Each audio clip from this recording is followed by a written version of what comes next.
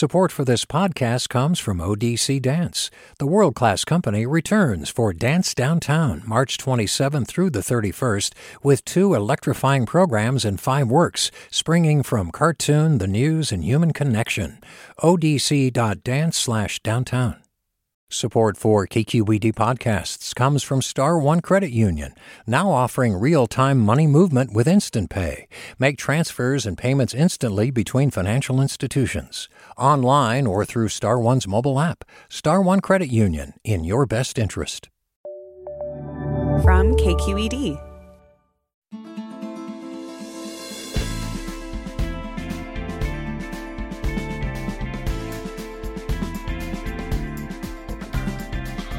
From KQED in San Francisco, I'm Alexis Madrigal. On this Indigenous Peoples Day, we bring you the story of a piece of land in what we now call Oakland, nestled high in Joaquin Miller Park. Like the rest of the Bay, it was home to people who lived here for generation after generation until colonial forces displaced them. The California history is complicated and distinct from the East or the Plains or Mesoamerica, but in recent years, a movement has emerged across many indigenous communities. Land back. That is to say, land should return to the people who lived on these shorelines and knew its mountains.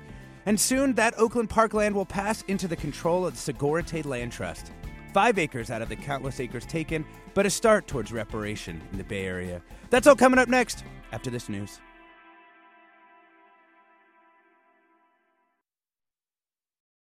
Welcome to Forum. I'm Alexis Madrigal. The Ohlone people who made their lives here in the Bay Area built distinct communities all around the shore, often where freshwater met saltwater, stream, and bay. Colonization scrambled those ancestral structures as many Ohlone peoples were forced into slavery in the mission system. And within the American context, genocidal attacks killed many Native people, denied the Ohlone federal recognition, and also brought Native Americans from other parts of the country here in the 20th century. Indigenous leaders in the Bay have continued to organize, including our first guest today, Karina Gould, co-director of the Segura Te Land Trust and tribal chair of the East Bay Ohlone Tribe Confederated Villages of Lisjan Nation. She was born and raised in what the Ohlone called Huichin, and now goes by the name Oakland. Welcome, Karina. Thank you so much for joining us. Good morning. Thank you so much for having us here today. Honor to have you. We're also joined by Oakland Mayor Libby Schaaf. Welcome, Mayor Schaaf. Good morning. Yeah. So we want to talk about how this partnership came together. When did you two first meet, Karina? Oh, I think that we met in about 2017, 2018 to begin talking about this wonderful collaboration. Yeah. And did you know where you would want to have this first land come back? We actually didn't have an idea. It was actually at the request of Mayor Libby Schaaf to come and have a conversation about what we wanted to do and how we could build a relationship. And as the conversation continued, we ended up talking about giving land back or getting land back. And so it was really at the invitation of looking at where we might be able to do this. And this wasn't something planned. We went out and looked at different sites and came to the agreement about this particular place. And Mayor Schaaf, how about your side of this? How did you become involved and passionate about this issue? Well, if a friend of a friend, it said, you really have got to sit down with this incredible tribal leader, the leader of our First People here in Oakland. And they sent me a link to a documentary about Karina and just her incredible, courageous battles to get historically significant land back or to save it from development.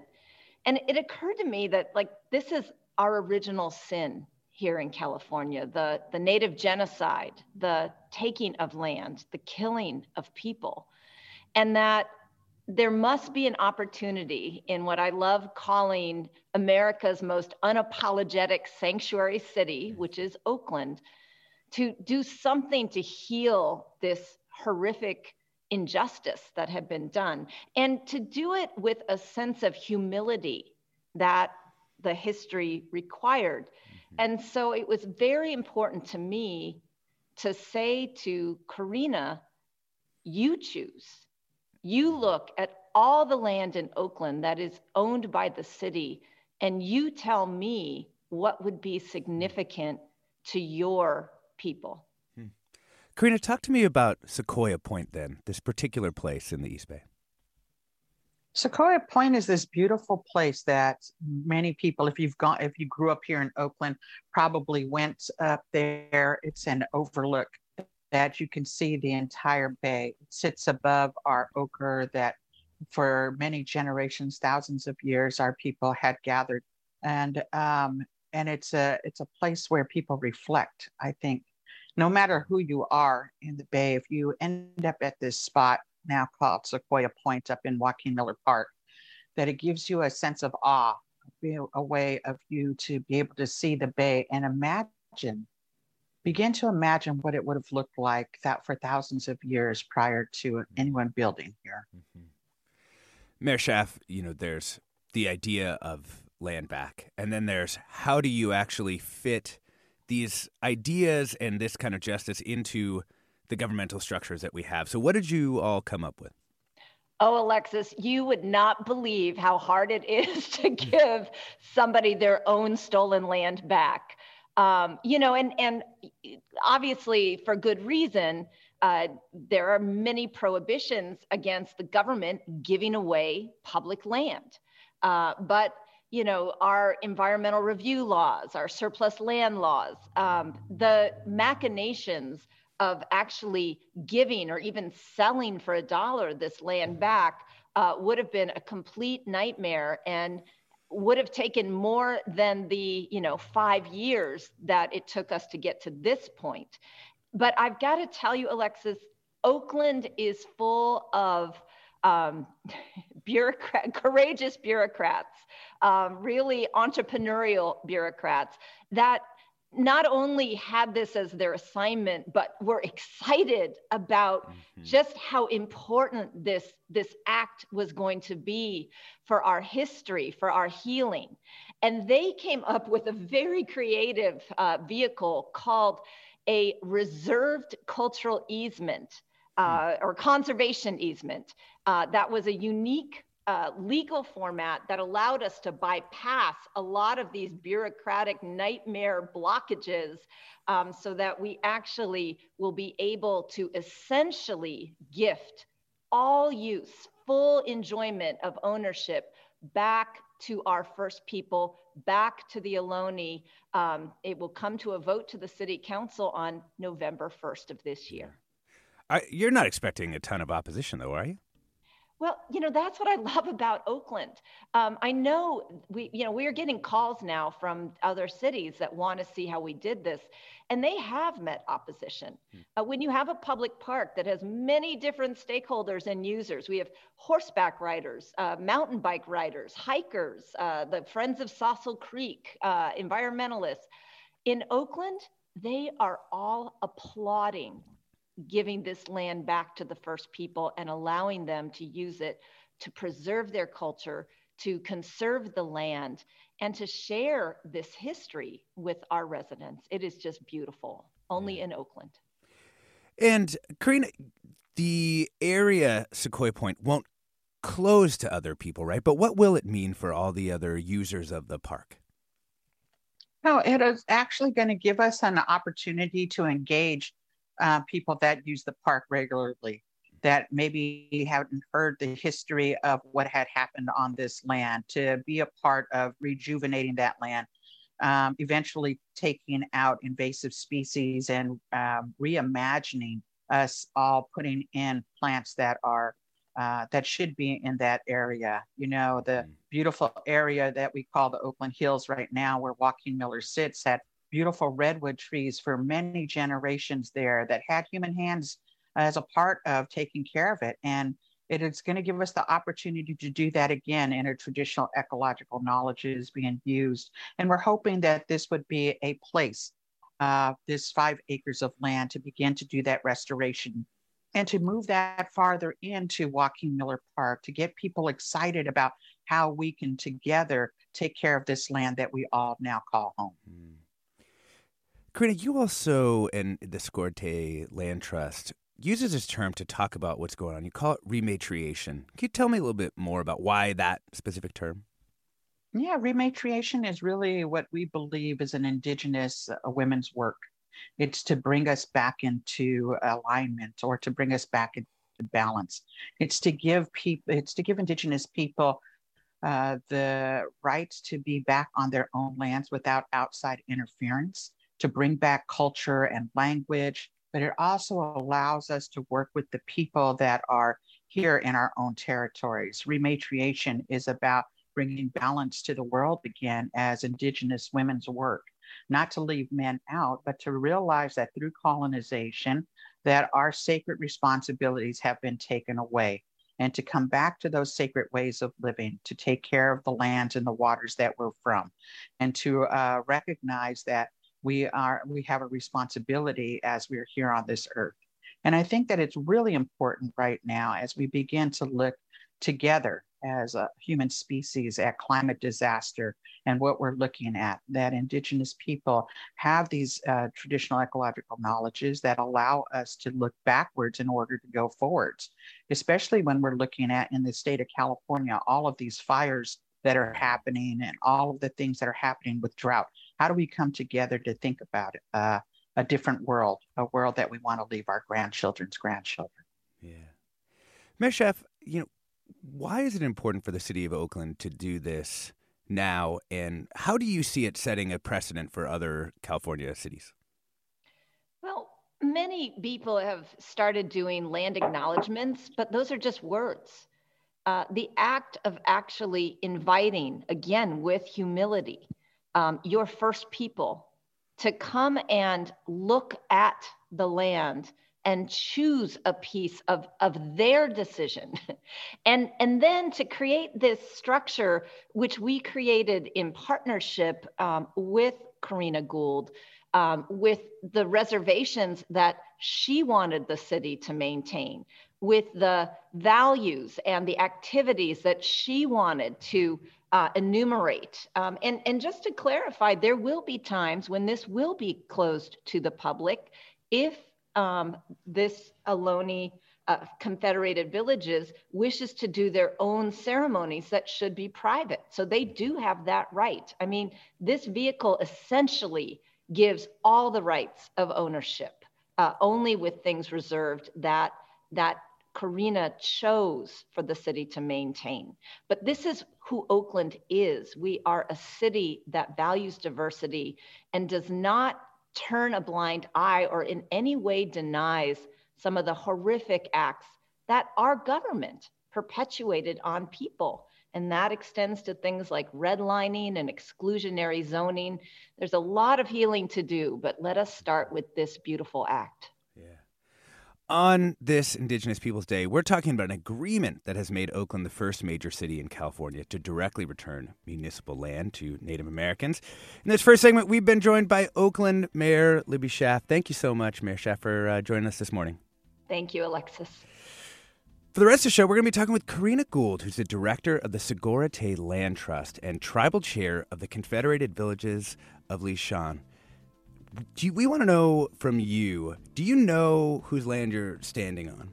And if you're part of a Native community, what does this land back movement mean to you? You can give us a call. The number's 866-733-6786. That's 866-733-6786. Twitter, Facebook, Instagram, we're KQED Forum, and the email, of course, is forum@kqed.org. I'm Alexis Madrigal. This is Forum. Stay tuned for more after the break.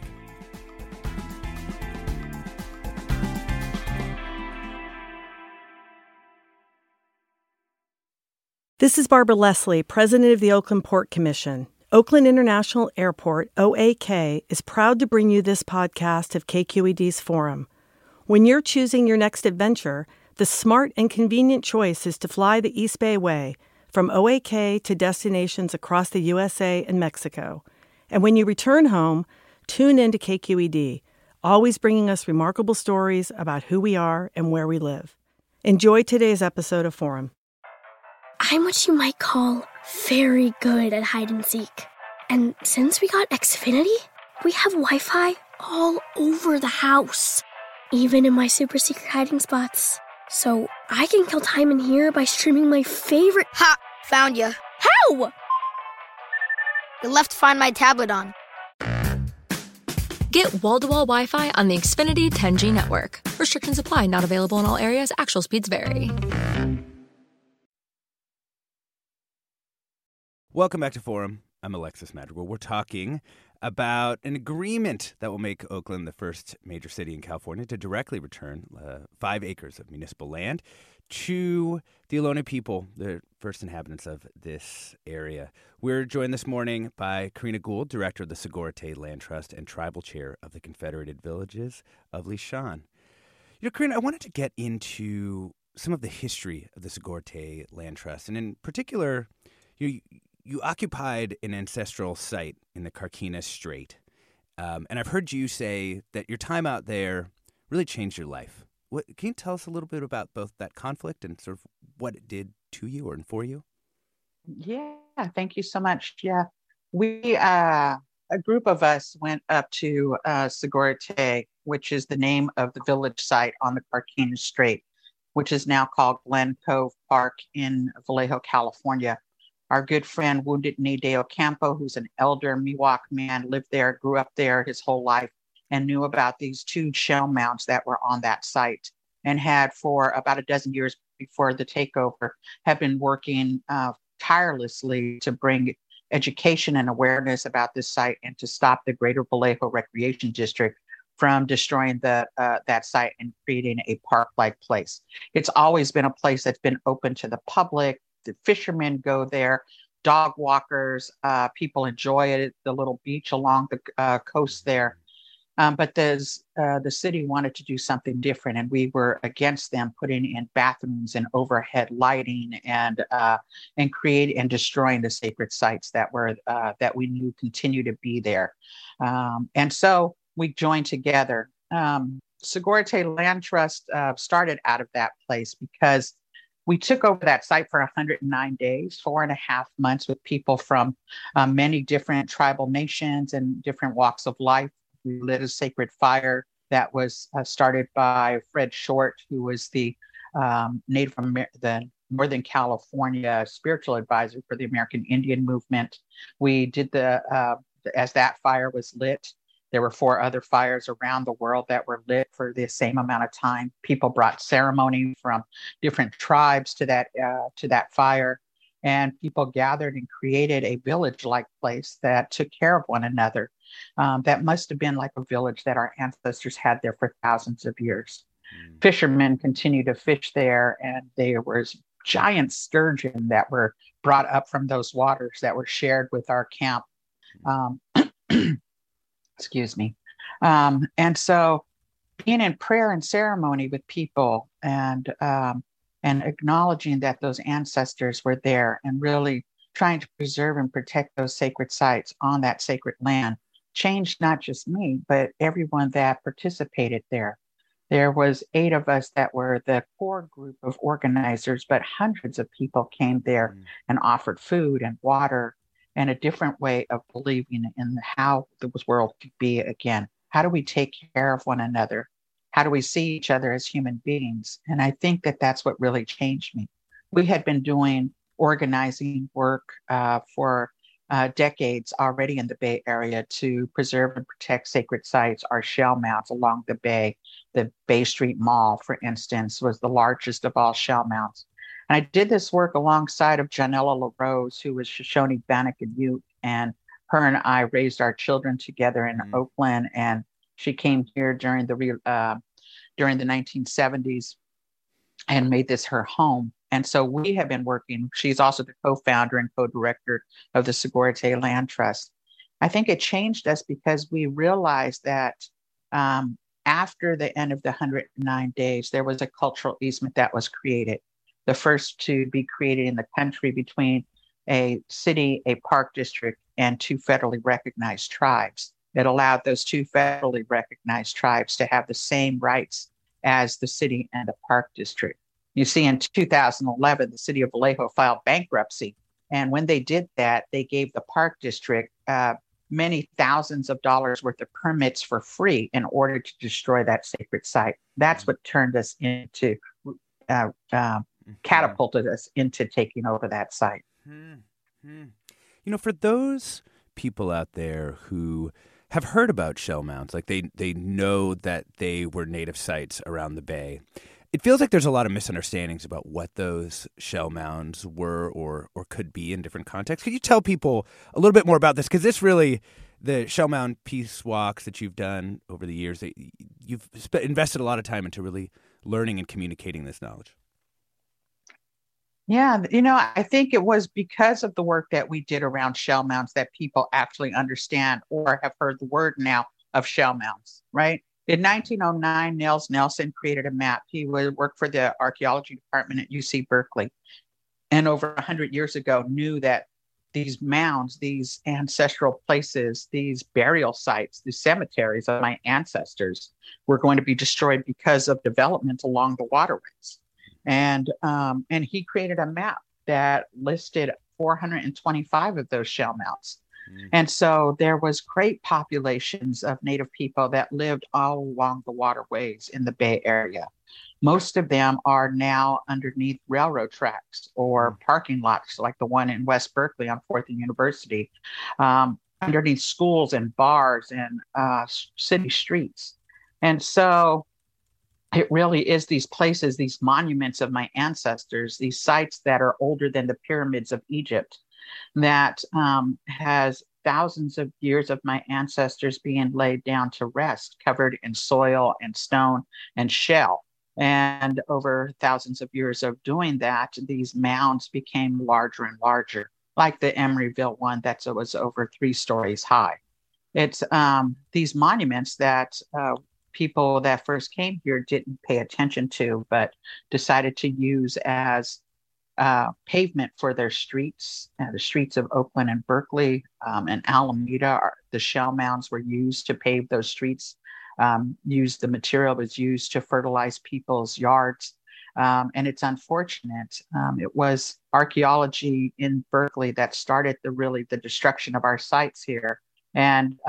But they still exist. We know that because of the weight of thousands of years of these shell mounds, that whatever was taken off of top, there still remains underneath the ground many thousands of our ancestral remains and funerary items. Listener Pam has just a clarifying question that I think is a good one. Pam writes, could your guest please explain the relation of the Ohlone and the Confederated villages of Lisjan? Yeah, thank you so much. The Confederated Villages of Lisjan Nation is actually a true confederation of people that were brought into slavery at both Mission Dolores in San Francisco and Mission San Jose and Fremont. So the Confederation is actually our ancestors come from village sites in Ohlone, Bay Miwok, Plains Miwok, Delta Yokut, and Wapo territories. And so our ancestors come from 5 different counties, and we can actually trace our ancestors back to the village sites that they were taken from and enslaved at those 2 missions. And so it encompasses Alameda, Contra Costa, San Joaquin, parts of Solano, and parts of Napa counties. And I know this is an extremely complicated topic, so I just wanted to sort of touch on it. But the Ohlone are not federally recognized. Why is that, and what does it mean for your people? Federal recognition is a difficult topic, and it's really difficult to explain to people because we're not taught this in schools.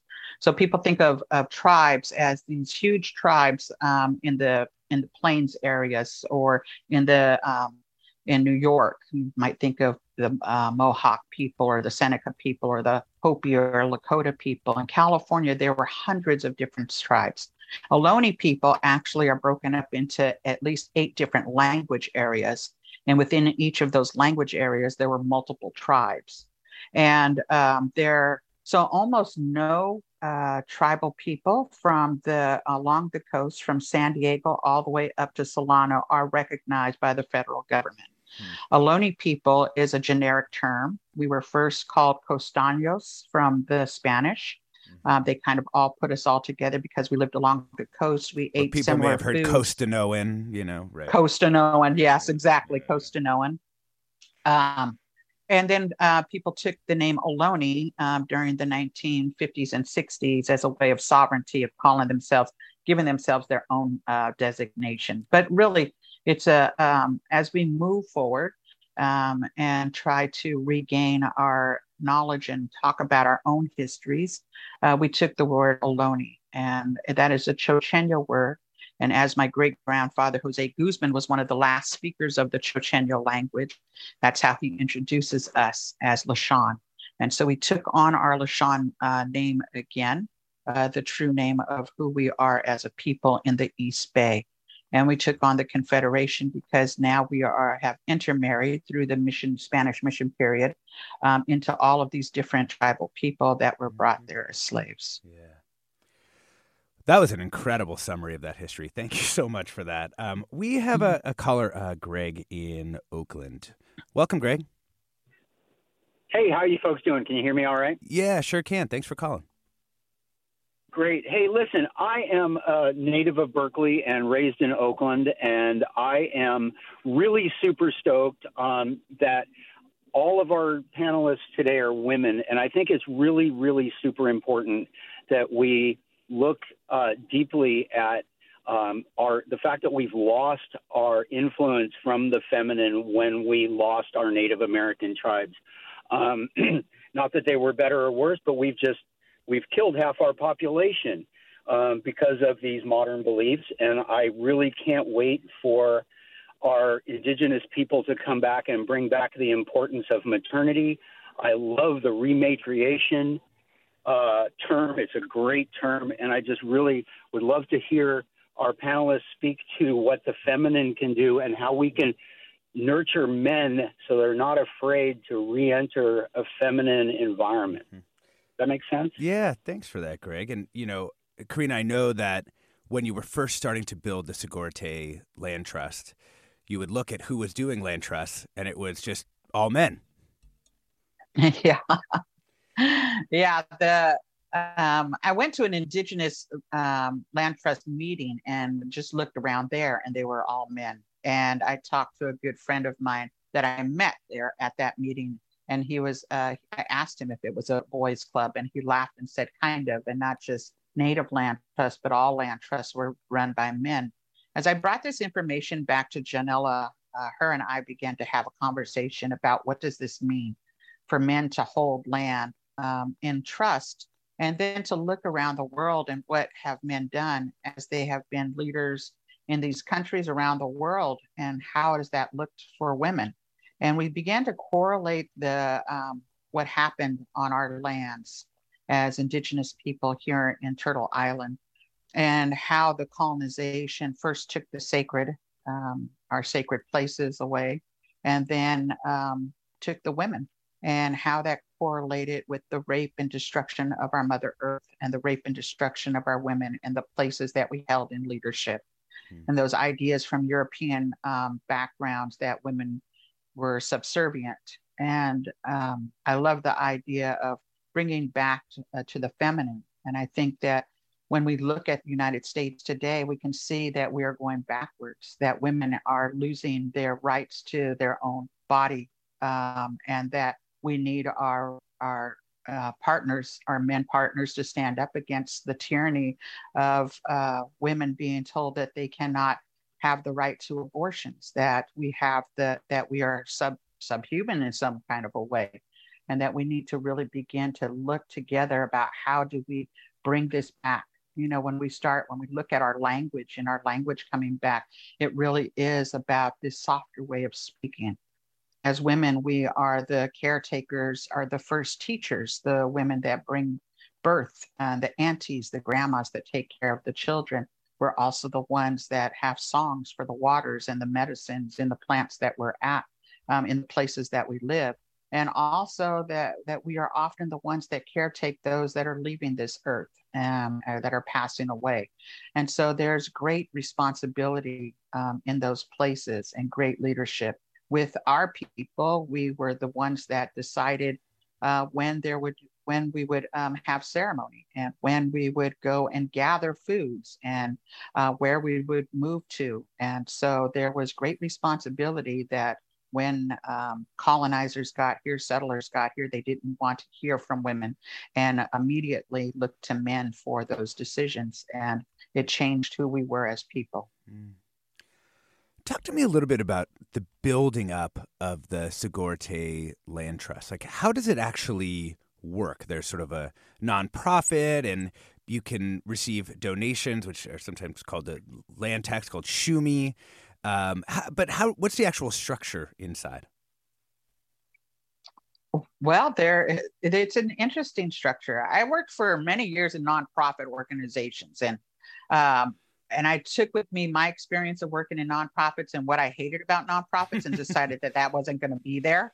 And Janella has a background as a union carpenter, organizer, and we both did this work together in Indigenous communities. And it really is about building relationships. And so we have many different Indigenous people that work for us. And so it's an Indigenous women-led land trust that happens to be in my territory. And so it really is about bringing people back to the land and trying to figure out how do we instill that responsibility to younger people that are working with us to take care of that land and to build those relationships with the land again, and to revitalize our creeks, and to bring back medicines, and to bring back song and language. So it really is about that. And so we have, most places where really try to figure out how do we take care of this in a nonprofit way. How do we bring in our tribal belief systems and our Indigenous belief systems and put them into work in this nonprofit silo that try not to break that. And so it's been interesting. It's been a really beautiful thing, because we've had lots of people from outside of our organization that have been supporting us in fabulous ways. Organizations that come together that do fundraisers for the organization to see the work happen. I think that in the Bay Area, we talk about abundance a lot. And in the Bay Area, there has been abundance for thousands of years. This is a place where there was never hunger or homelessness, and that this is a new concept on this land. And how do we come together with this abundance of not just resources, but minds and critical thinking and building movements. And it's really about doing that, about having the relationships with people outside of who we are to build this world that we want to see for the next 7 generations. On this Indigenous Peoples Day, we're talking about an agreement that will make Oakland the first major city in California to directly return municipal land to Native Americans. It's a spot called Sequoia Point, if you're familiar with Joaquin Miller Park. We're joined by Karina Gould, director of the Sigorte Land Trust and tribal chair of the Confederated Villages of Lisjan. We'd love to hear from you. Have you ever given Shumi this idea? I think it means gift, actually. And I think it's in Chochenyo, Karina, right? Yes, it is. Yeah. But it's also sometimes referred to as a land tax. Have you ever given that to the Sigorte Land Trust? I'd love to hear from you about that experience. You can give us a call. The number is 866-733-6786. That's 866-733-6786.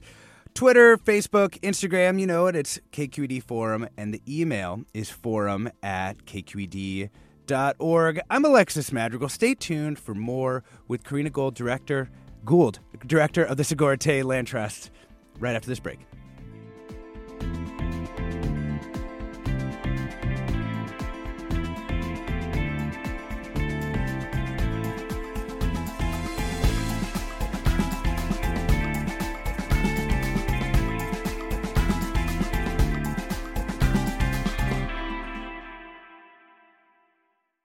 This is Barbara Leslie, president of the Oakland Port Commission. Oakland International Airport, OAK, is proud to bring you this podcast of KQED's Forum. When you're choosing your next adventure, the smart and convenient choice is to fly the East Bay Way, from OAK to destinations across the USA and Mexico. And when you return home, tune in to KQED, always bringing us remarkable stories about who we are and where we live. Enjoy today's episode of Forum. I'm what you might call very good at hide and seek. And since we got Xfinity, we have Wi-Fi all over the house, even in my super secret hiding spots. So I can kill time in here by streaming my favorite... Ha! Found you. How? You left Find My tablet on. Get wall-to-wall Wi-Fi on the Xfinity 10G network. Restrictions apply. Not available in all areas. Actual speeds vary. Welcome back to Forum.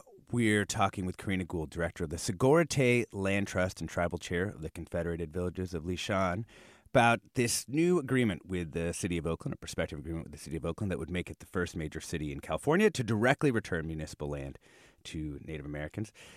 Karina, I wanted to, before we go back to the phones, I wanted to ask you about the Sogorea Te Land Trust's other operations, because you actually have other property you've been able to acquire, right? Yeah, we have the first piece of land that we have. And the thing is that it's not acquiring as in buying all of the time, right? We think about, we're thinking outside of the box when we're doing relationship building with people. The first piece of land that was returned to us is a 1/4 acre of land on 105th Avenue on the backside of 2-acre lot that Planting Justice organization runs. It's a organic nursery that employs formerly incarcerated men and women, people that are recently migrated, and gives them good paying jobs to do that. And we got that first piece of land in 2016 after the Standing Rock occupation. And the two people that were there, Hole and Gavin, who run the organization, invited us to a conversation. And we said, yes, we would take the land back, but we needed to build relationships with the people who take care of that land as well. And so we've built a relationship over the last 4 years or so. And it's an amazing piece of land that is along the freeway and the railroad tracks, but it's also along the Lisjan Creek, and where our waters would have met the salt waters. And so probably very close to a village site. We also have a few homes that were purchased recently in the Fruit Belt area that we have families, indigenous families living in, and we're hoping to create in this next year the first Chochenyo Language Institute. Underneath one, we will be doing that work. We are caretaking a piece of land with a long-term lease in West Oakland, and we've named it Ramai. It's a community garden that we're hoping to open up to communities in that area in West Oakland to grow their own food. It has 13 fruit trees on it. And we recently got 2 lots in Berkeley on Ashby Avenue that has been a long-term community garden there, and we are working to build a relationship with those that have caretaken that land for 20 years to continue their community garden and to implement Hametka, a place where we all gather on that land. Oh, wow. When we talk about this, incredible new work that you've been able to do. Brandon in San Francisco wants to know a little bit more about what's next. Wow. Thank you, Brandon, for that question. I think that what's next is whatever we dream of. I think that one of the things that we've been able to do is to build these connections in the Bay Area. We are hoping that we will be able to in the future, look at building up a little bit a dream of having a ceremonial site at this at Sequoia Point, which will take a little bit more work to do. We will have to go through the CEQA and zoning process there. We're hoping that we can build something that will speak to that. We are still working to save and preserve the West Berkeley Shell Mound and trying to get that out of developers' hands. We are looking to continue to do language work and revitalization work around that. And so building, redesigning and working with architects to redesign one of our homes so that it can actually be an institute and a language learning space. So those are the things we're looking at. We're hoping to receive some land in El Sobrante that we will caretake. It's a canyon land that a Montessori school is now taking care of and wants to return, and growing food and learning how to build relationships with other places in the Bay Area. Brandon, did that answer your question? In part, yeah. And, thanks for having me, and thanks for having, just such an important episode on Indigenous Peoples Day. But my question was actually a little bit more geared towards Mayor Schaaf and, other politicians and major stakeholders in the Bay Area. Corinna mentioned the West Berkeley Shell Mound that's being threatened by development. There are a number of course, the city has been involved in that. There are courts that are now kind of trying to weigh in, and I'm not sure what the latest is on that. But whether it's the Shell Mound or other parcels of city land, which total hundreds or thousands of acres in the Bay Area, I'm just wondering what politicians can be doing more proactively to support efforts like those of the Land Trust to return more and more land back to Indigenous hands. I am so happy that the city of Oakland and Mayor Libby Schaaf reached out to us to do this incredible work together. We're hoping that the work that we've been able to create over the last 4 years will actually be a blueprint for other cities to be able to do similar projects with us. The city of Alameda is the first city to pay She'umi and have changed the name of a park, working with us from Andrew Jackson Park to Chochenyo Park. The city of Berkeley has changed signage that says "Welcome to Berkeley, Ohlone Territory." Albany, the city of Albany followed suit with that and also paid She'umi. And I think that when we have folks that are on city council that want to really push an agenda like this, that it's great that I can see pieces of land in all of these different cities that becomes lands that we're able to co-steward together, that the tribe is able to have access to it. Imagine that in these last 250 years, the tribe has been homeless in our own homelands. And so that means that we have not had access to actually growing our own medicines or collecting the foods that our ancestors have for thousands of years without asking from permission from park districts or cities or private landowners. This gives us the opportunity to engage in our land in a different kind of a way. And so we're hoping that this will be the blueprint, that cities can take this and say, yes, we can do this, and that we can work with the tribes that are in our territories, not just here in the Bay Area, but we hope that this will ripple out to other places in the country, that tribes can then work with cities to do this kind of work. Yeah. Hey, Brandon, great question there. Let's bring in another caller. Janelle in Oakland. Welcome, Janelle. Thank you so much. This is such an important conversation. I really appreciate your guests and all they have to share. My question was regarding whether or not there's a discernible benefit or deficit of having Deb Haaland, the first Native American Secretary of the Interior, to the Ohlone elements getting federal recognition or to land trust growth and acceptance. Is there any connection there? I'll take my answer off the air. Thanks a lot. Great question. Thanks, Janelle. When we've been working, when the West Berkeley Shell Mound was designated one of the 11 most endangered sacred sites in the country a few years ago, Deb Haaland, before she became Secretary of Interior, did a comment on that, acknowledging that and supporting the work that we were doing to preserve and protect that site. We are not a federally recognized tribe, and like I was saying before, there are multiple tribes within our territory that speak the Chochenyo language, and some of them are seeking federal recognition, and some of them are not.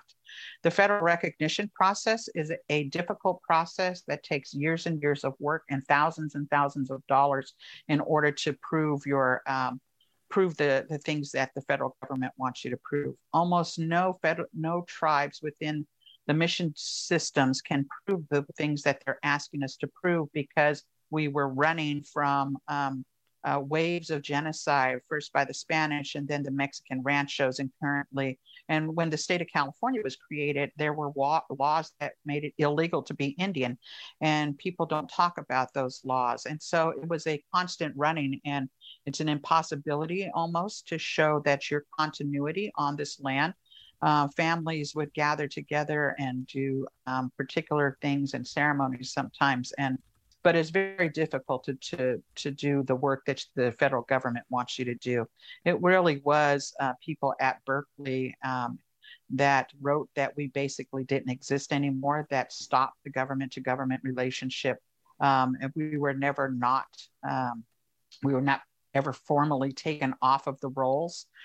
We just were they stopped talking to us. And so the Congress, it would take an act of Congress to actually take us off the rolls, and they never did. But still, they don't talk to us as nations. Yeah. We've done some other shows on this if you want to search back through the archive. It is, as you may have heard, this is very complicated. Deborah in Oakland has perhaps a simpler question. She's a gardener and wants to donate what I assume are native plants to the community garden. How can people help with the Sogorea Land Trust, multifaceted efforts here?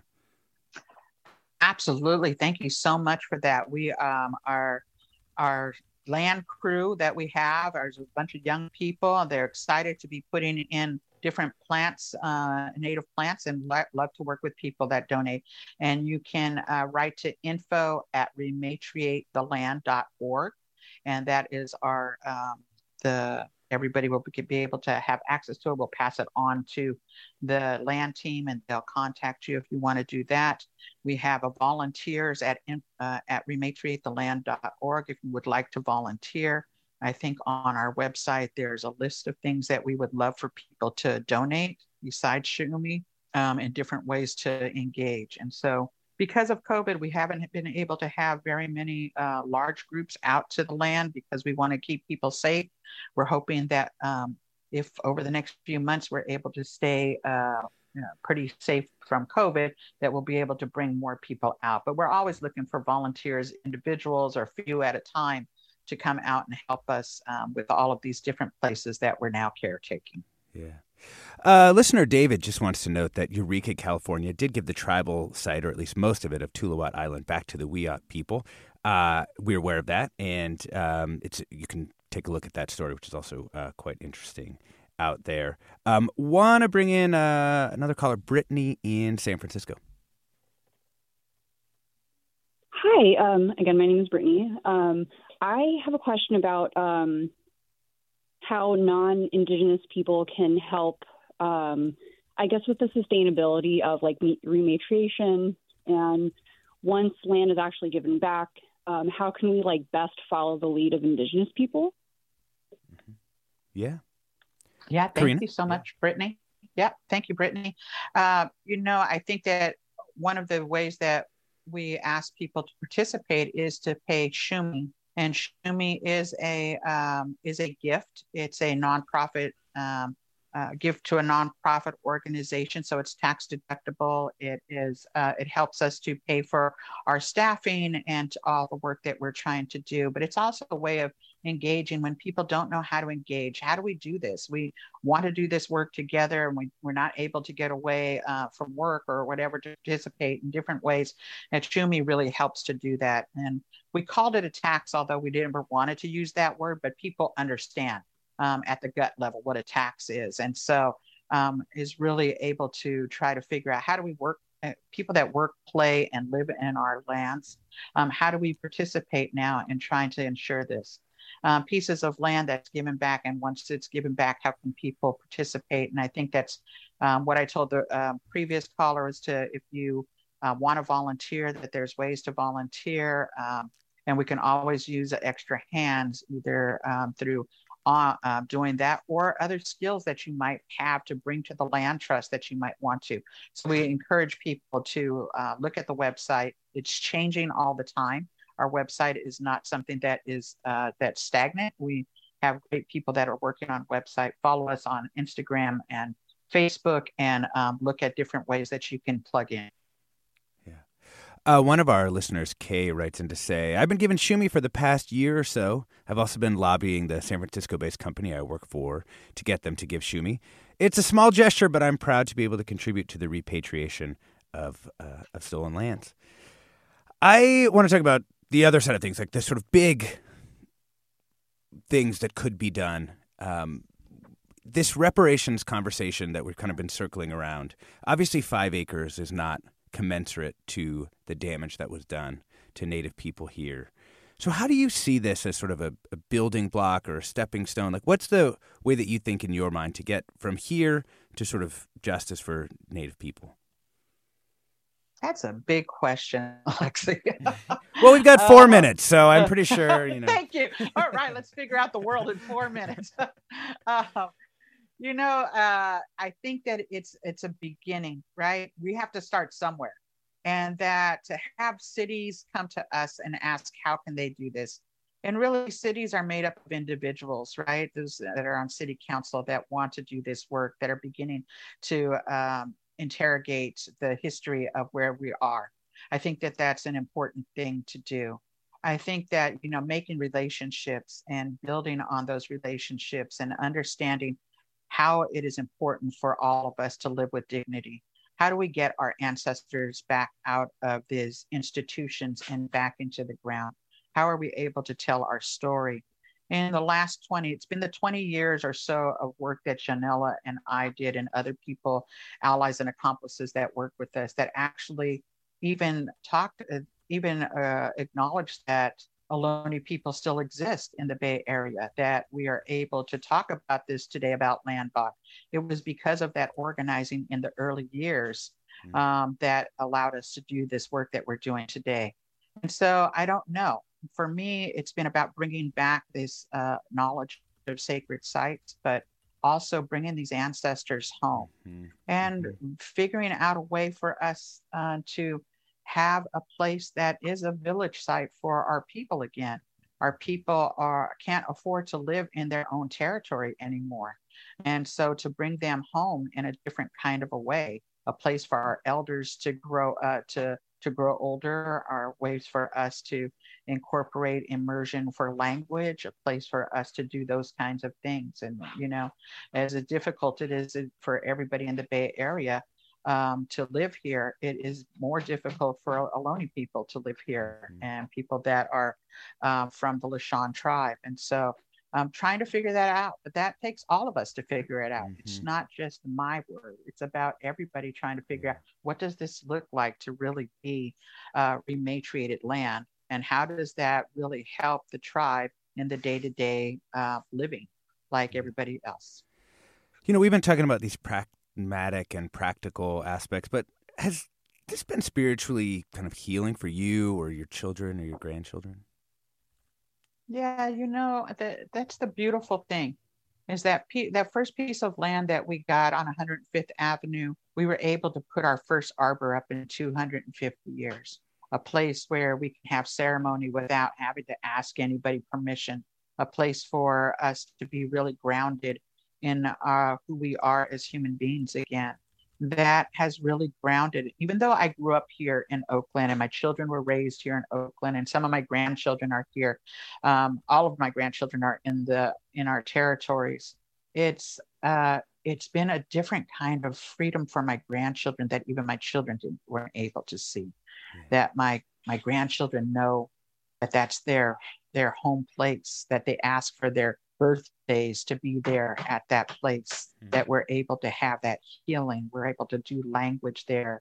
It's a different way of being in our land that we haven't had in a few hundred years. And so, yes, it's been healing, and it continues to be that way. And so I'm thankful to be born in this lifetime. On this Indigenous Peoples Day, we've been talking about land back here in the Bay Area and else. Director of the Sogorea Land Trust and Tribal Chair of the Confederated Villages of Lishan. Earlier, we spoke with Mayor Libby Schaaf of Oakland. I'm Alexis Madrigal. Stay tuned for another hour of Forum Ahead with Mina Kim. Funds for the production of Forum are provided by the members of KQED Public Radio, the Germanicos Foundation, the Generosity Foundation, and the Heising Simons Foundation. This is Barbara Leslie, President of the Oakland Port Commission. Oakland International Airport, OAK, is proud to bring you this podcast of KQED's Forum. When you're choosing your next adventure, the smart and convenient choice is to fly the East Bay Way from OAK to destinations across the USA and Mexico. And when you return home, tune in to KQED, always bringing us remarkable stories about who we are and where we live. Enjoy today's episode of Forum. I'm what you might call very good at hide and seek. And since we got Xfinity, we have Wi-Fi all over the house, even in my super secret hiding spots. So I can kill time in here by streaming my favorite... Ha! Found ya. How? You left Find My tablet on. Get wall-to-wall Wi-Fi on the Xfinity 10G network. Restrictions apply. Not available in all areas. Actual speeds vary. Hi, I'm Tyler Foggett. Join me and my colleagues as we go beyond the headlines and deepen your understanding of the forces shaping our world today on The Political Scene, a newly updated podcast from The New Yorker.